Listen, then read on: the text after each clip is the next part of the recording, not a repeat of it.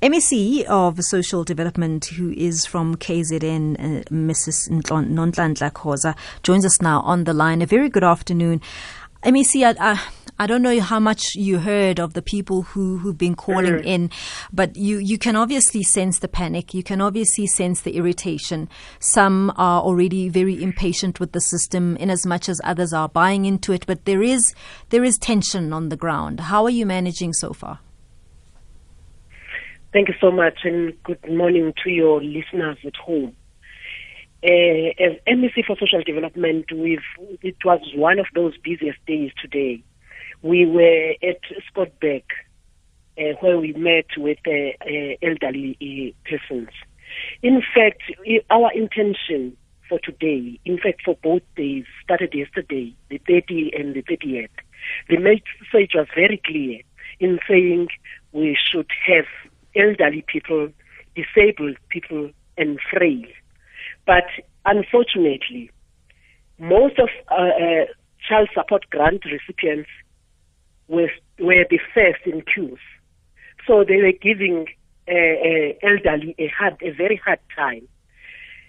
We apologize for that, but it was beyond our control because our message was very clear for both 2 days. In fact, we didn't want, we were trying to prevent those long queues. We were trying to prevent those what we were not expecting. But MEC, even today, let's just, when you say it was beyond your control, I think everybody understands the situation is quite difficult. But I think saying it was out of your control almost give us a sense that you didn't really have a plan in place. We knew that these child grants are going to be dispensed, but surely there must have been a plan. In fact, we didn't know. Because the minister's message, yes, the Minister for Social Development was very loud and clear. Mm-hmm. The 30th and the 31st is done and meant for the elderly, yeah, and frail and yes, that was my understanding. So what then happened? How did then people arrive? It was the understanding all of us. Yes, our understanding all of us. In fact, we want to apologize as well for the shortage of funds. Due to this plan, the plan we had, that there are very limited people who are going to receive grants on the 30th and 31st, where we limited our post offices, sassa limited the budget. So everything was failed by the child support grant recipients. Just help us understand then, MEC. I beg your pardon. Just help us then understand what went wrong. Why is it that then the child grants were then granted today? Because as you said, and I also heard it, that the child grants were only meant to be kicking in tomorrow, not today. We were there even yesterday. Yes. We even tried to make 2 lines. Okay. In fact, we were yesterday we were in Potchefstroom. Mm-hmm. We even tried to make them form 2 lines so that the line for the elderly is the line which will be prioritized. But they were just pushing their way. So something should be done, and something should be I don't know, by to whom? Our communities. By whom? Some sense. We need to talk sense to our communities, because those kids are from us as families. If you allow your child just to go there to receive grant, it is us. We need everything goes back to families. Okay. Family values, and you don't expect just a girl just to give a push to a disabled somebody, to give a push to a granny. We're not expecting that, but we need, as society, need to correct our family values. That's true, but help us understand what logistically happened, because was it not that today and yesterday was meant for the elderly and for the disabled, and the child grants would only be allocated from tomorrow? What happened from tomorrow, yes. What then happened? Why is it that then this money was handed out to people who are receiving child grants today? Initially, it's for So sorry, we didn't hear that. Could you repeat that, MEC? Unfortunately, they left the banks. In fact, I want to commend yes. Post offices. Post offices maintained that everyone who is seated there, it is a disabled individual. Even today, we went to Scottsboro. It was disabled individuals, all elderly people. There was no push by youngsters. But go to retail shops and other banks, it was just a push and all that. So at least our post offices maintained and stick to the regulations. They maintained the social distance between all individuals. They maintained sanitizing. Even the retail shops, Shane. We went to the retail shops. They were trying, especially inside the shop. They maintained the social distancing. They even put a trolley in front of the other, so that there's a trolley in between. But that was done inside the shop. Even the sanitizing was done inside the shop, and they tried by all means. We then had some volunteers just to try and sanitize everyone who was outside the shop itself.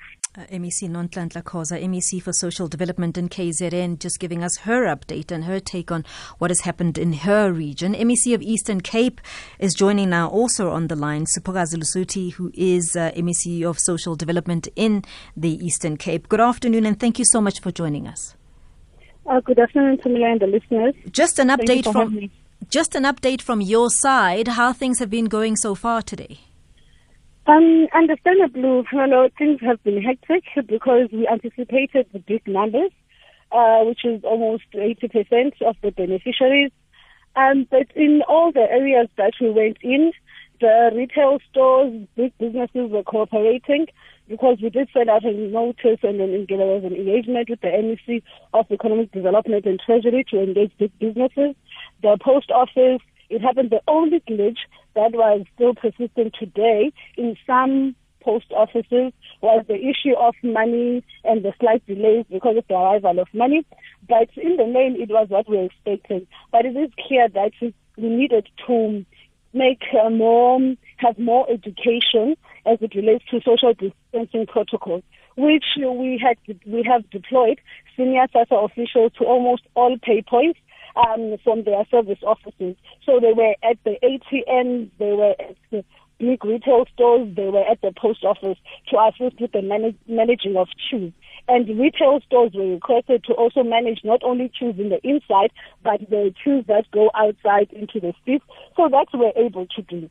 So you are saying that you were facing problems with money shortages, which is what happened yesterday. Couldn't that have been better managed today?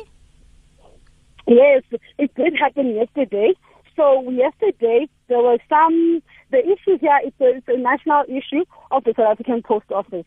So what we requested with them to their provincial head is that they must not send the batch. Apparently they ordered the batches in days and their system. So we requested that they send the batches for the full 3 days to their respective corners. So they were sorting out their own logistics, but it is resolved. It is being resolved. Then the second element to it is an issue of ATMs. I know that the Standard Bank, we had already engaged it again through Treasury. Standard Bank was cooperating where you have ATMs running out of money, but the banks are also responding to it and they are attending to such issues. We had a caller earlier who just asked a very simple, very important question, though, about we speak about, social distancing, sanitizing people and so on. But have you seen any sanitizing of those ATMs at all by the banks? Yes. In all the areas, as I said, we sent officials of sassa to move from the offices to go to all pay points. They are there to ensure that the big stores and the banks have sanitizers. There was one particular bank which in all the ATMs that we had gone to, there were no sanitizers, so we were able to provide from our side as social development and SASSA for the ones on the queue. So that has been done, that is them. And also what we had to caution the beneficiaries about is a request for gloves and masks in line with the advice from Department of Health and the World Health Organization. When you say caution, does it mean you supply them as well? No, just to say that as the Department of Health had encouraged us, that mainly the mask and the gloves should particularly the mask should be mainly used by people who are coughing or sick or those that are infected to avoid the spread of the flu and the virus from the person. But any layman who would not know or would not have a second one to change the mask, they would advise that they do not use the mask because it can contribute to the spread of the virus if not used properly. So a lot of these pay points are also retail stores, and we're hearing a lot of people calling in saying that retail stores that they're visiting, they see people who are working at the counters not masked, not without any gloves, and these people are saying that their employers are not providing these masks and gloves. What communication are you having with those retailers?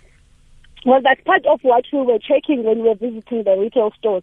Particularly even when I was with the Premier yesterday, when there are two things that you check is compliance with the distance protocol, the safety both of the beneficiaries or users of the retail stores and employees, but also the issue of price hiking, because there have been the incidences of price hiking in the province. So we also check that if there's any in these retail stores, and we address that with the store management. So in all the stores that we are in, and we have other MECs throughout the province doing the same in respective districts, we're able to intervene. But also in the areas that we're unable to reach, we rely on community members to just raise a red flag through social media or the different call centers that we have at national level and the province. Also, where people are not complying with the lockdown protocols, we also respond to people that are telling us, actually, there's this incident happening at this place, and we dispatch South African Police Services to go and attend to such. Siphokazi Lusithi, MEC for Eastern Cape Social Development, they're giving us an update about how all of those payments are happening in the Eastern Cape. It's 2 o'clock. Let's go to Utsila Sako for the latest in SABC News.